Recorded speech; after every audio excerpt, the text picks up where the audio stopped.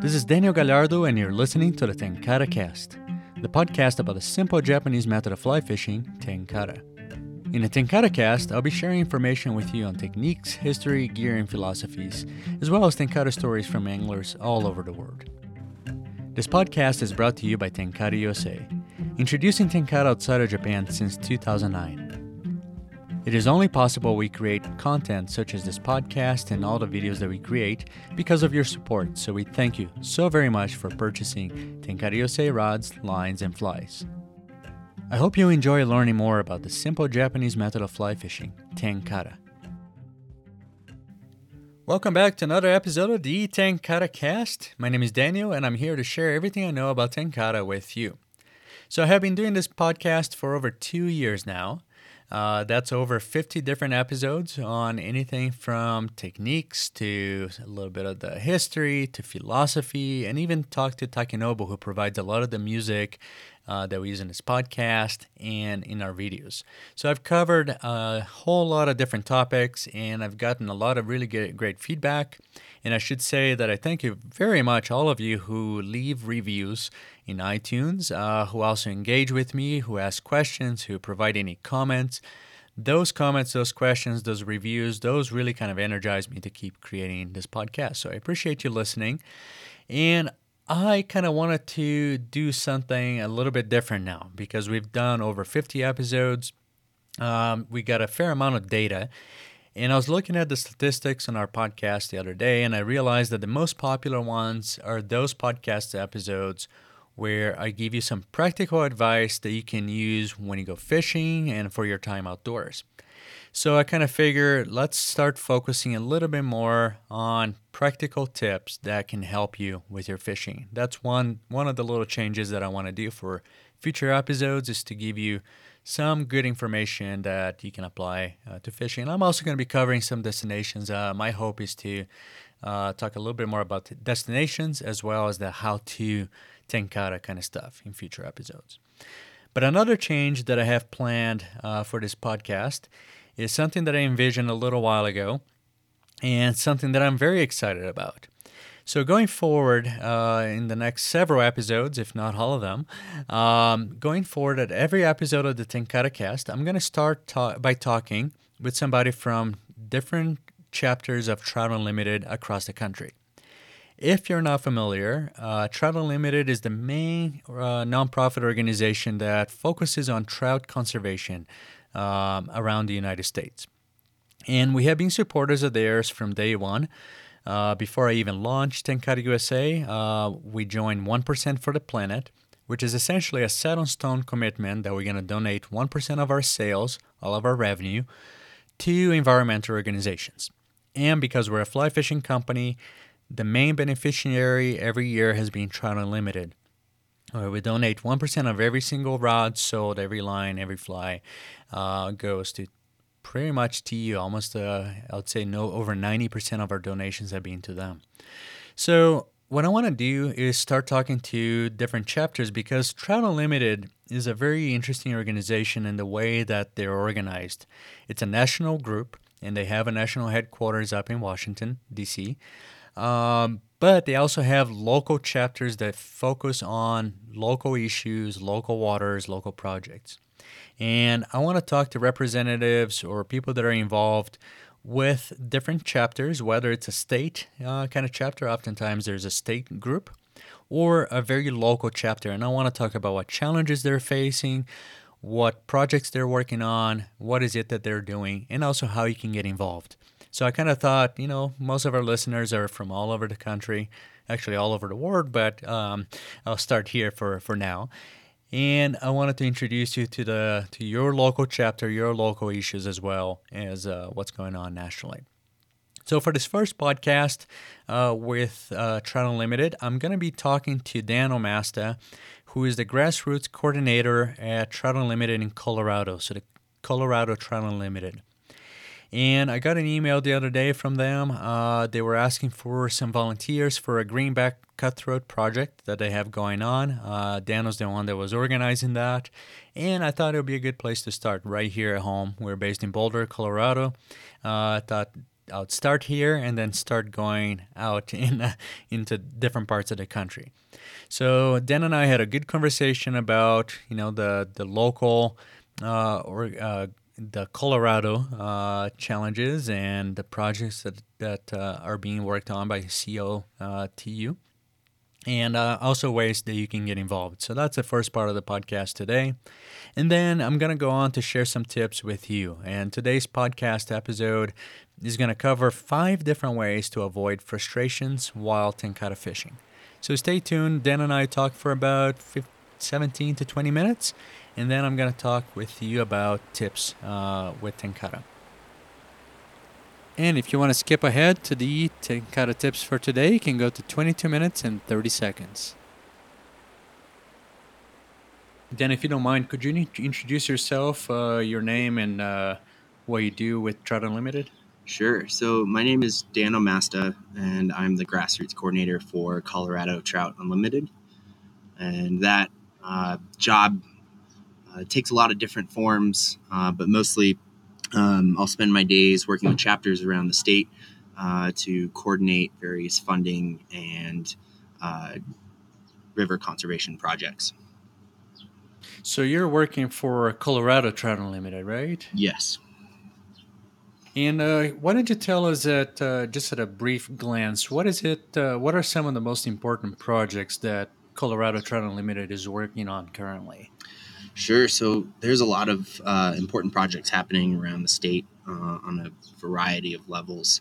The obvious one of the obvious ones is our native trout campaign, and we work throughout Colorado to support projects on the ground and support our partners like CPW and the U.S. Forest Service to restore native trout species to their home waters. Other things that we do is work on the advocacy side of things. This year was a big one for policies at the state and federal level. So we're part of a coalition of groups who actively supported the CPW fee bill and their Future Conservation Act. So it's what that will do is increase funding for Colorado Parks and Wildlife and their ability to maintain public lands and fisheries. So we work a lot on that level. And then some other important projects going on. Besides those two things are stream management planning, working with partners and local communities to identify resource gaps and needs, and be able to leverage dollars and find those resources in order to protect river health, but also help our partners in the agricultural world get by in times like this with droughts, and help them improve infrastructure that's both good for their bottom line and the health of the fishery.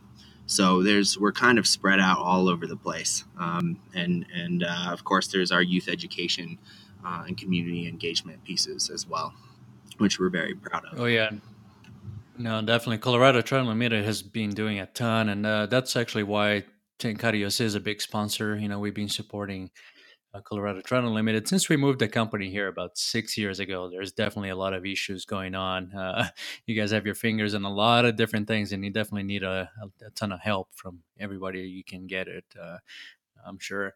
If you can tell our listeners, because this is going to be the first episode where we introduced Trout Unlimited and trying to have TU chapters come and talk to us.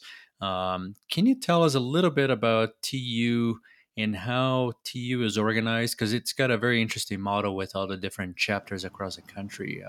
Would you mind spending a couple minutes on Sure. And yeah, we're definitely grateful for the support of Tenkara, and we couldn't make the impact that we do without support of businesses like you guys, as well as volunteers on the ground. So yeah, definitely thank you for that.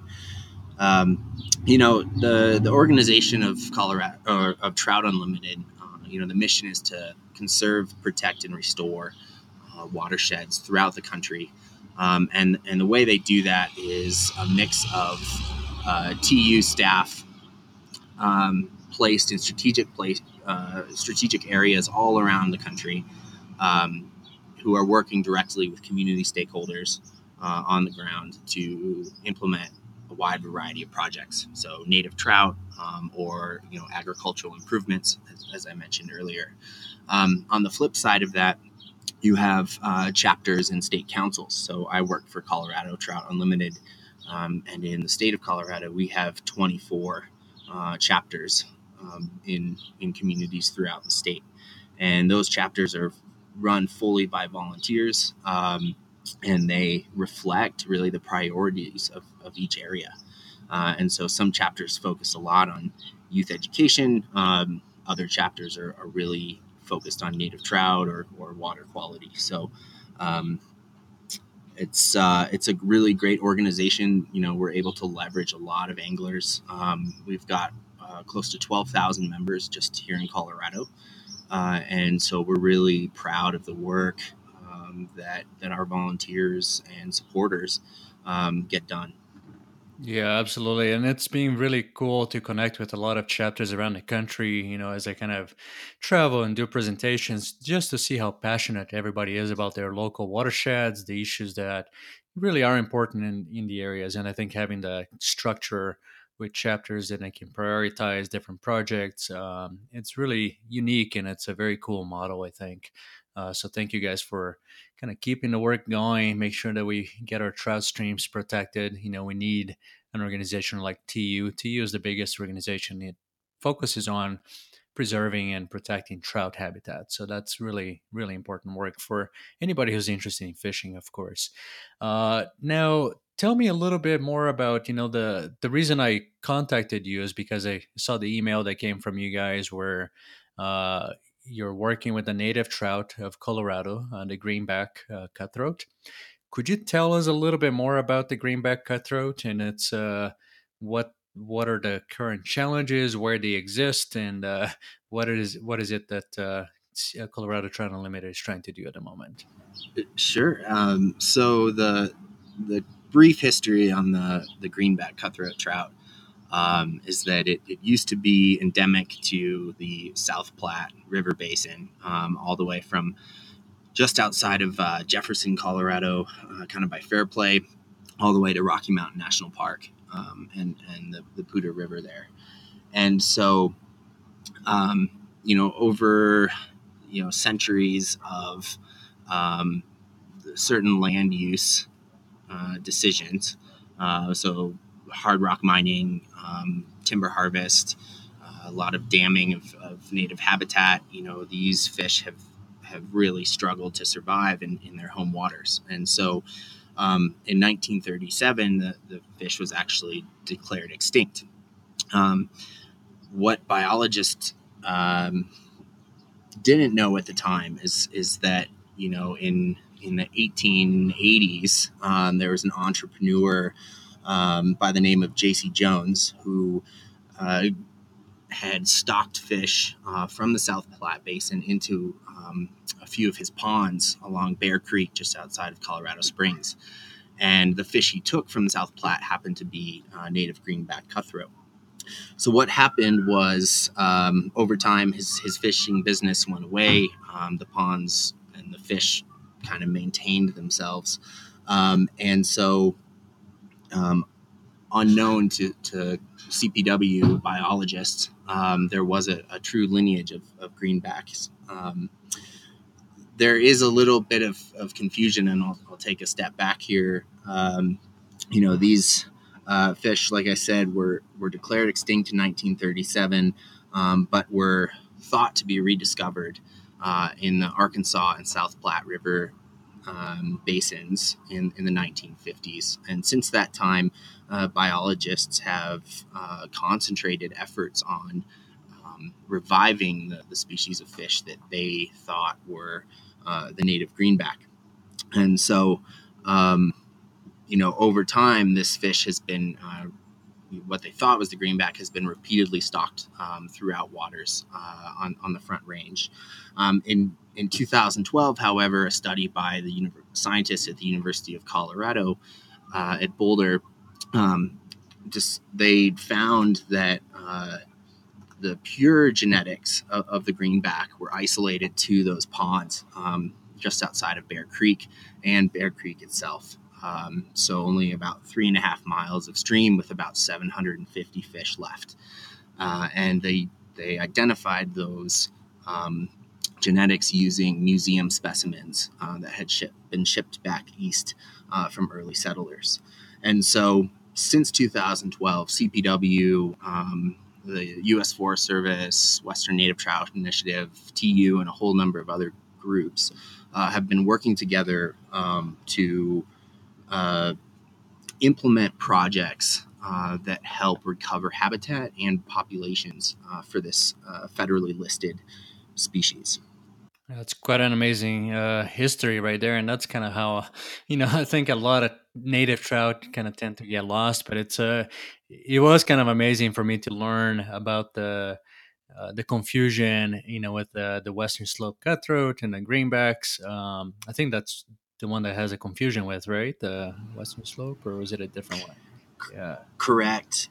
Yeah, so starting in the 1870s, there was a big push to, stocking efforts really ramped up in Colorado. And so there were a lot of west of cutthroats, Colorado River cutthroats that were imported over the divide and placed into rivers. And so that was actually, you asked, what are the challenges they face? That's a big one today is hybridization of the species.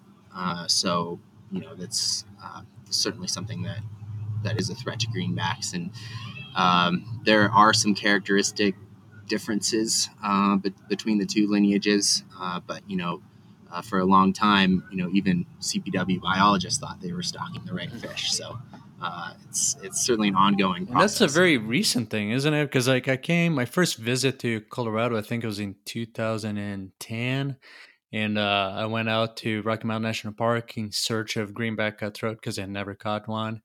And then later, I think I learned that I don't think it was the same year. Even I learned that it was no longer the case. Is that a very recent discovery that they were not the same fish?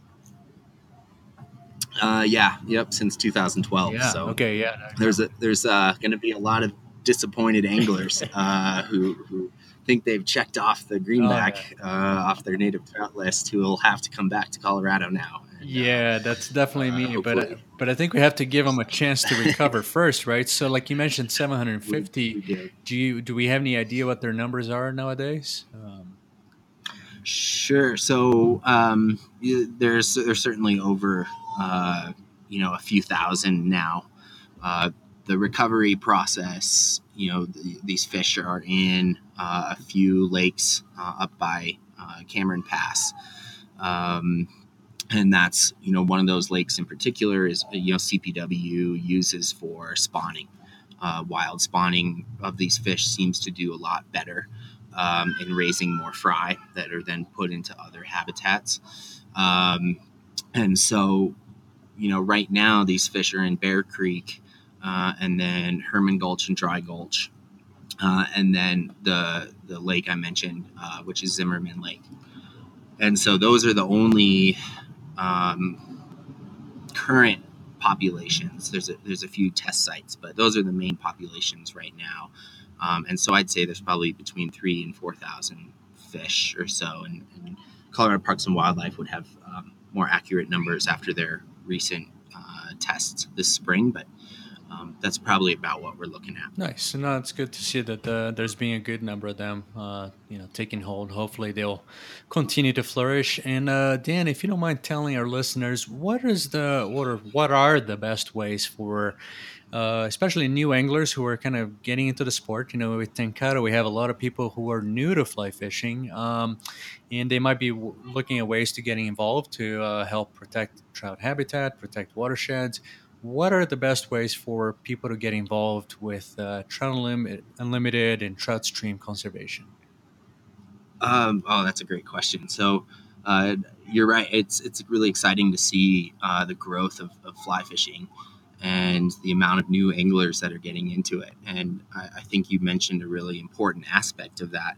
Coming into the sport, it's really important as anglers for us to take care of these watersheds and these places that we enjoy fishing. Um, And so, a great way right off the bat is to join Trout Unlimited, to get involved with your local chapter, because they're going to have opportunities right there in your own community.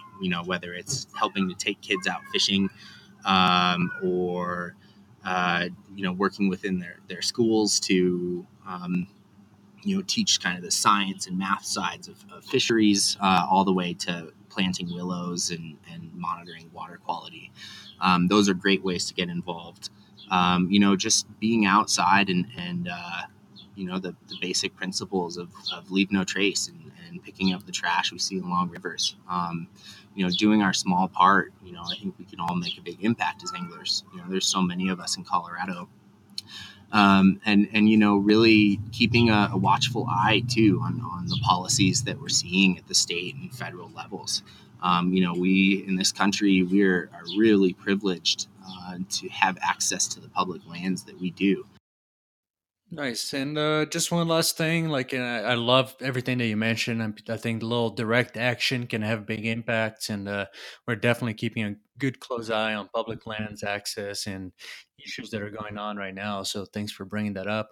And if anybody wants to get involved with the Greenback Trout Unlimited initiative and or other initiatives here in Colorado, is there like a website they should go to, or do how do they find their the best way to get involved with TU? Sure.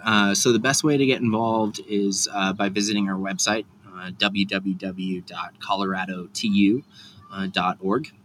And from there, you'll be able to find your local chapters, get the latest information on fishing around the state, as well as important campaigns like native trout or public lands. So there's something there for everyone, of a wide variety of backgrounds. So if you're interested in getting involved, I'm pretty sure that we can find a good place for you within Trout Unlimited. So um, yeah, that would be the best way. Excellent. Well, thanks so much, Dan. Thanks for making the time for speaking with to our listeners about all the issues facing Colorado Trout Unlimited, and I appreciate you making the time to talk to us. Well, thank you for having me, and thank you for doing what you do. I hope you enjoyed that conversation with Dan Omasta and learning about Colorado Trout Unlimited, as well as the projects going on here and the Greenback Cutthroat. So hopefully you get involved with them in the near future here. Now, this next part of the podcast is some very practical tips to help you avoid frustrations next time you go Tenkara fishing. I have noticed over the course of years when I take people fishing that, yes, Tenkara is super simple to learn, very easy to teach. But the only thing that usually kind of gets in the way of people having a really good time is little frustrations along the way. And most of them are very quick, they're quickly dealt with, and that's just part of fishing. There's going to be frustrations regardless of what we do, regardless of how good we are. And one thing that we have to keep in mind is just to kind of let those go. Like even myself, Dr. Ishigaki, whoever it is, we still get the line tangled on the rod once in a while. We still get snagged on branches and so forth. As a matter of fact, a few weeks ago, I was doing the podcast episodes in Japan, and I had a day of Tenkara fishing in Hokkaido, and we get into this really small stream, and it was fishing a bunch, and Dr. Shigaki and the guy that was with us, they pointed me to this one really good-looking pool, and they told me to fish it, and they wanted me to fish, and me, myself, alone, as they watched. And as I kind of got my rod set up and extended it, my first cast right into a branch that was overhanging over the pool. And that one, I couldn't get it out, had to break the line, and they wouldn't let me go walk to the branch, even though I could have, because, I would have spooked the fish. So I get my tippet replaced, fly, I do one cast into the pool successfully, and for some odd reason, I get my second cast into the same freaking branch. And it was actually very, very frustrating, but it happens. I tried to kind of let it go. It was particularly frustrating only because they were watching, because they wouldn't let me go get it, and because it was the only really good-looking pool in that little stretch. but attitude it kind of goes a long way, and that's just part of it. But there are several things that you can do to avoid low frustrations, including the snag that I personally had. There's ways to avoid that or at least minimize it. So that's what I'm going to be covering here today. 5 different practical ways to avoid low frustrations. So the first one is going to be to learn, especially not in casting. Of course, it's easier said than done. There's a lot of things to learn. So learning is a very broad kind of category. But these are the 2 things that I really want you to learn before you go fishing next time. One of them is knots. If you're not very comfortable with your knot, get a piece of yarn and understand the knot. Do it 10, 15, 20 times, as many times as you need to at home before you go fishing next time. Because knots are just one of those things you have to learn. You have to do them when you go fishing. You do not want to spend your time trying to learn a knot next time you go fishing. So learn the knot is the very, very important way to avoid frustrations. And this is probably the main advice. If you're just starting in fly fishing, period, you may not already have the knots kind of figured out. Spend a little bit of time watching a YouTube channel, get a piece of yarn, replicate the knot at home before you go fishing, and maybe do it a few times with the actual lines that you're going to be using, because using yarn and using the lines it's going to feel different. And the other thing to learn is casting. Of course, this one just kind of requires practice. It just requires time. But I think it is really important that you learn how to cast properly. And by properly, I mean mostly the overhead cast that we share on our YouTube page as well as on our website, tenkara.com. I went fishing with a buddy of mine the other day, and I've kind of noticed that he was kind of winging the casting. He was doing a little bit more of a roll cast, and the very strong limitation on that is when you get into tighter spots. We were fishing a pretty small stream with a lot of trees all over the place, and if you're kind of trying to do a roll where you just kind of punch the line forward instead of doing more of a up and down kind of cast, it's really difficult to have a lot of control and precision over your cast. So what I'd recommend is that you watch the videos on our page on how to cast, and usually the main cast is going to be up and down, and you're moving your just your elbow, and the main cast is going to be moving the rod back to 12 o'clock, and then on the forward cast 2 o'clock, depending on where you're looking from, or 2:30, and just kind of drop the line. But then once you kind of learn that cast, it's really easy to modify it just enough so that you can cast it over your right shoulder, over your left shoulder, with the line over the stream. And the motion is going to be exactly the same, but just in different planes.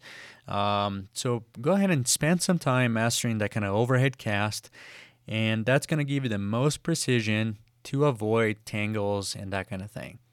So spend a little bit of time learning the knots and the casting. And as I mentioned, tangles are probably the second most frustrating thing that happen in fly fishing. And tangles are just going to be part of it, but there are several things that are going to help you avoid them, and then are going to help you deal with it.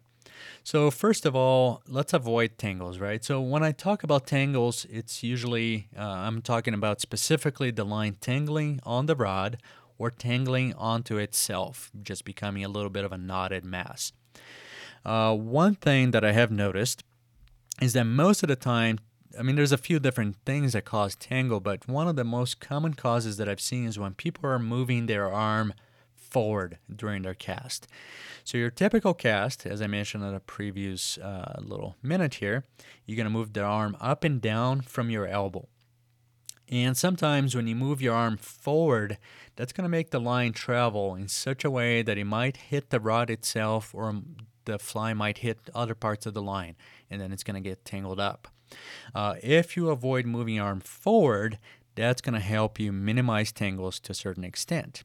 Wind can also do it, so you always have to be a little bit aware. If you're trying to cast against the wind, you have to be a little bit more forceful with your cast, on a forward cast especially.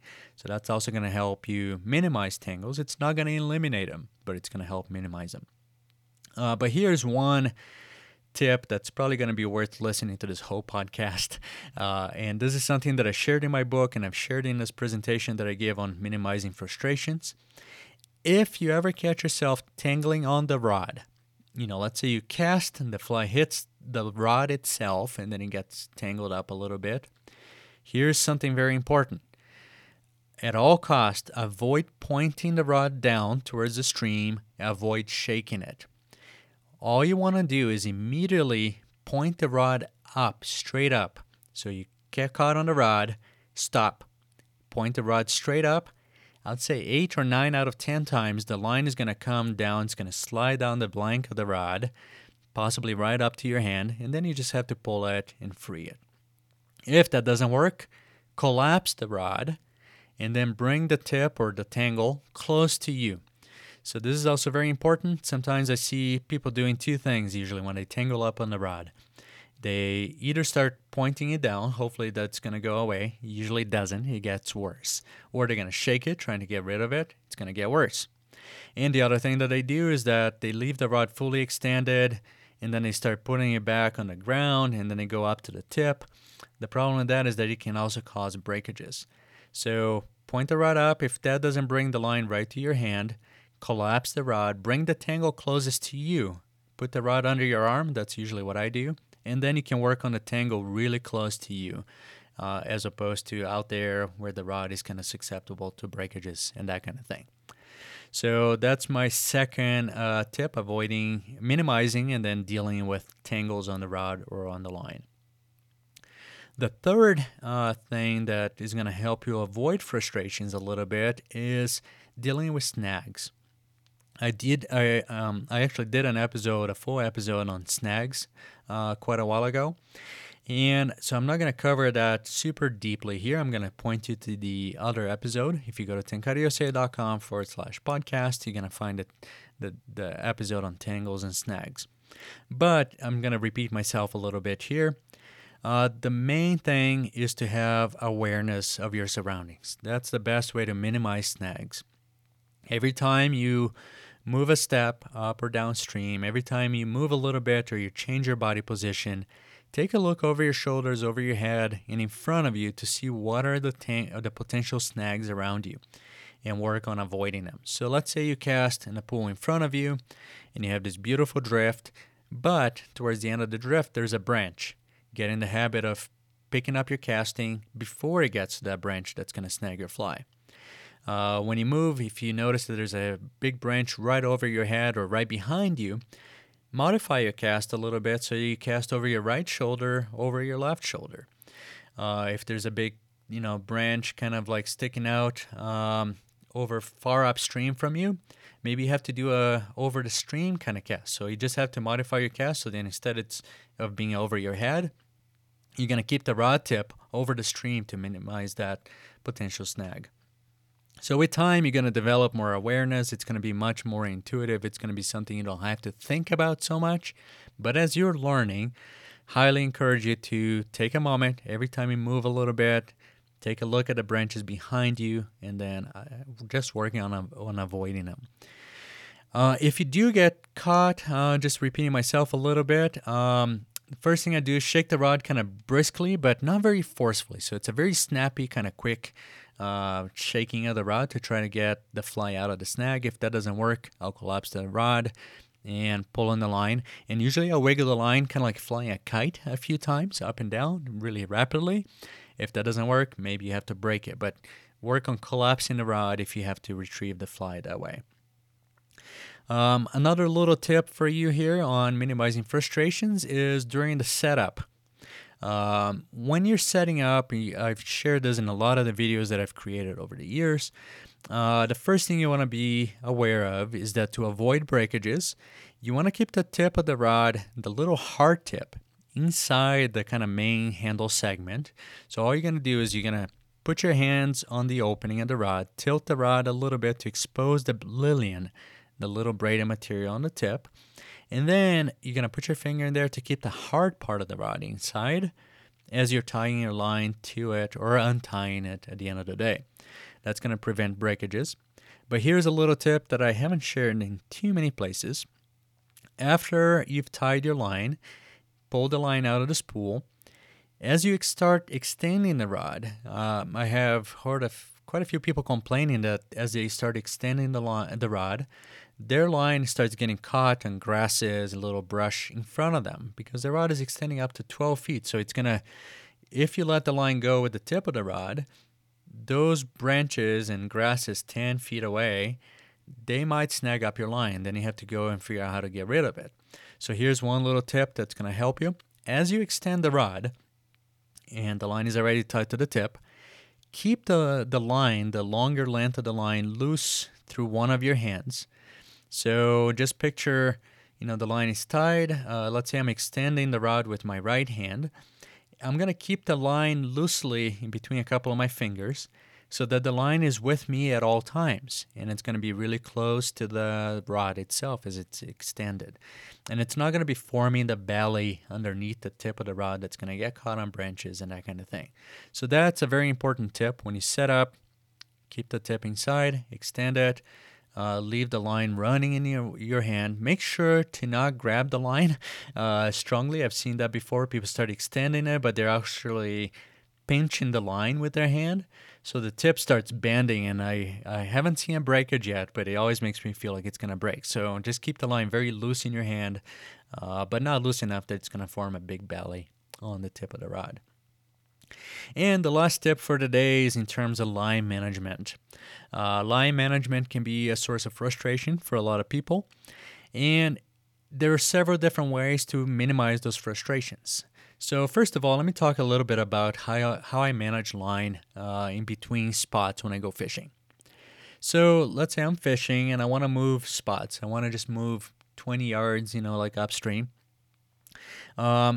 I kind of go through a little bit of a decision-making process of pros and cons. It's very intuitive, but what I do is, okay, if I'm going to be moving a very short distance and through fairly open terrain, all I'm going to be doing is leaving the rod open, and if I have a line that is longer than the rod, I might make some very large loose coils with my line. And I'm talking about coils that are probably 20 inches in diameter, roughly. Very large loose coils that I'm going to hold in my hand with the handle of the rod. So that's when I'm moving short distances through open terrain. And usually what I do with the fly is I just kind of put the tip of the fly, the tip of the hook, onto my cork handle so that I prevent, if the line gets caught on a little branch along the way or something, I prevent getting snagged with the hook on my finger. So I just do that, get to the next spot, let go of the loose coil, get the fly out, and I'm ready to fish again. But if I'm going to be moving, let's say through some trees, if they're relatively kind of open tree terrain, so like big pine trees where the branches are kind of high and I see a lot of room to kind of navigate, the next thing that I'm going to be doing is I might be doing the same thing. If it's not a very long distance, I'm going to keep the rod extended, make little coils, but here's a little tip that's going to help you. When you start moving through the trees, you're kind of navigating with the rod in front of you. You're just pointing the rod through the opening of the trees. But what you want to do is just spiral the line around the rod. I'm going to put a picture on the Tenkara USA podcast page for this episode showing you what that looks like. But all you have to do is pull the line kind of tight, so it's parallel to the rod.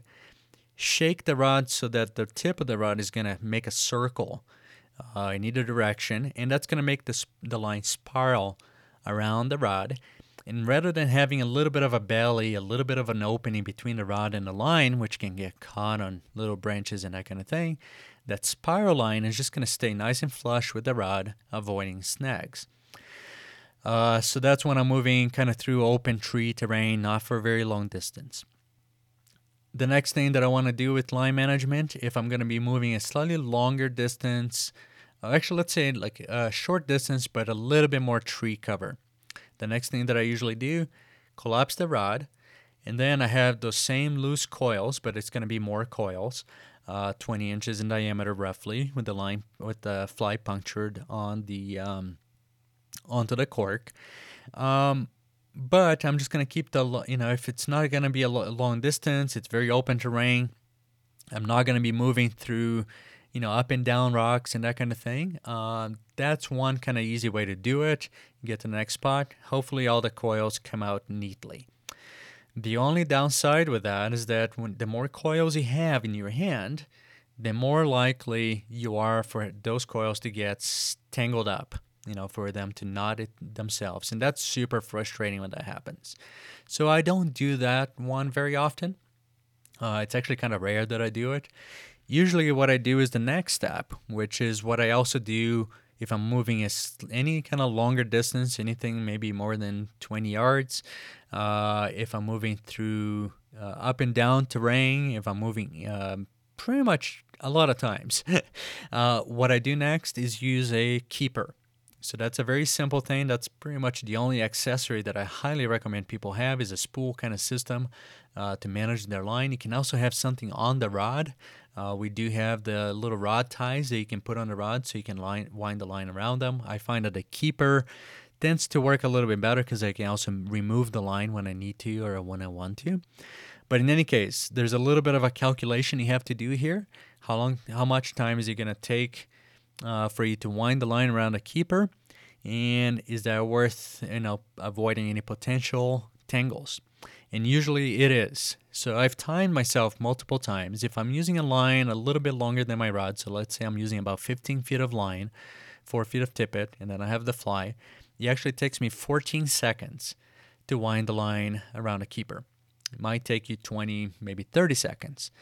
And then you get to the other side, it's going to take another 30 seconds to unspool the line and get the line out of the keeper and start casting again. So we're looking at 30 seconds either way, 1 minute of total time that you have to do to put the line on around a keeper. If you have to deal with a tangle, they can take 5 minutes. It can take 10 minutes, or they might have to require you to redo your line. So it's a little bit of a calculation on the pros and cons and the cost benefit here. Is it worth it? And usually I find that it absolutely is worth putting the line around a keeper, especially if you're going to be going through terrain that has more branches and bush, and you have to do any kind of bushwhacking, or when you're going to be moving longer distance. So that's my last tip for today on ways to avoid frustrations, which is in terms of line management, how to go about it. And the main tip here is to use a keeper to manage your line when you're going between spots. So hopefully that will help you next time you go tenkara fishing. I try to cover a lot of the things the main things that I find give people little frustrations. Just a little recap. First one, learn your knots and learn how to cast properly.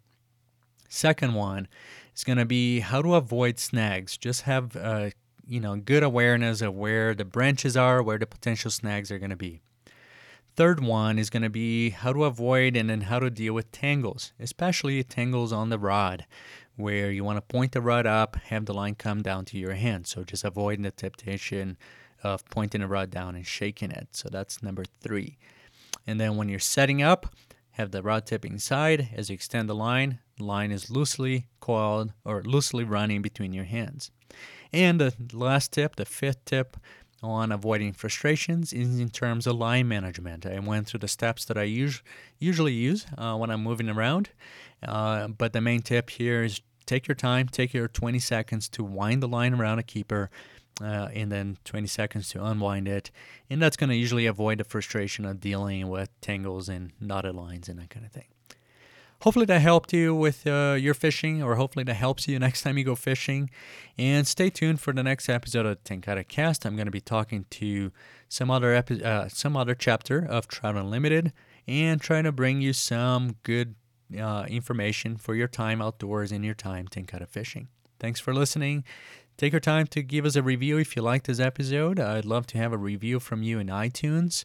And send us a comment or questions or any advice that you might have for other listeners on how to avoid frustrations while tenkara fishing.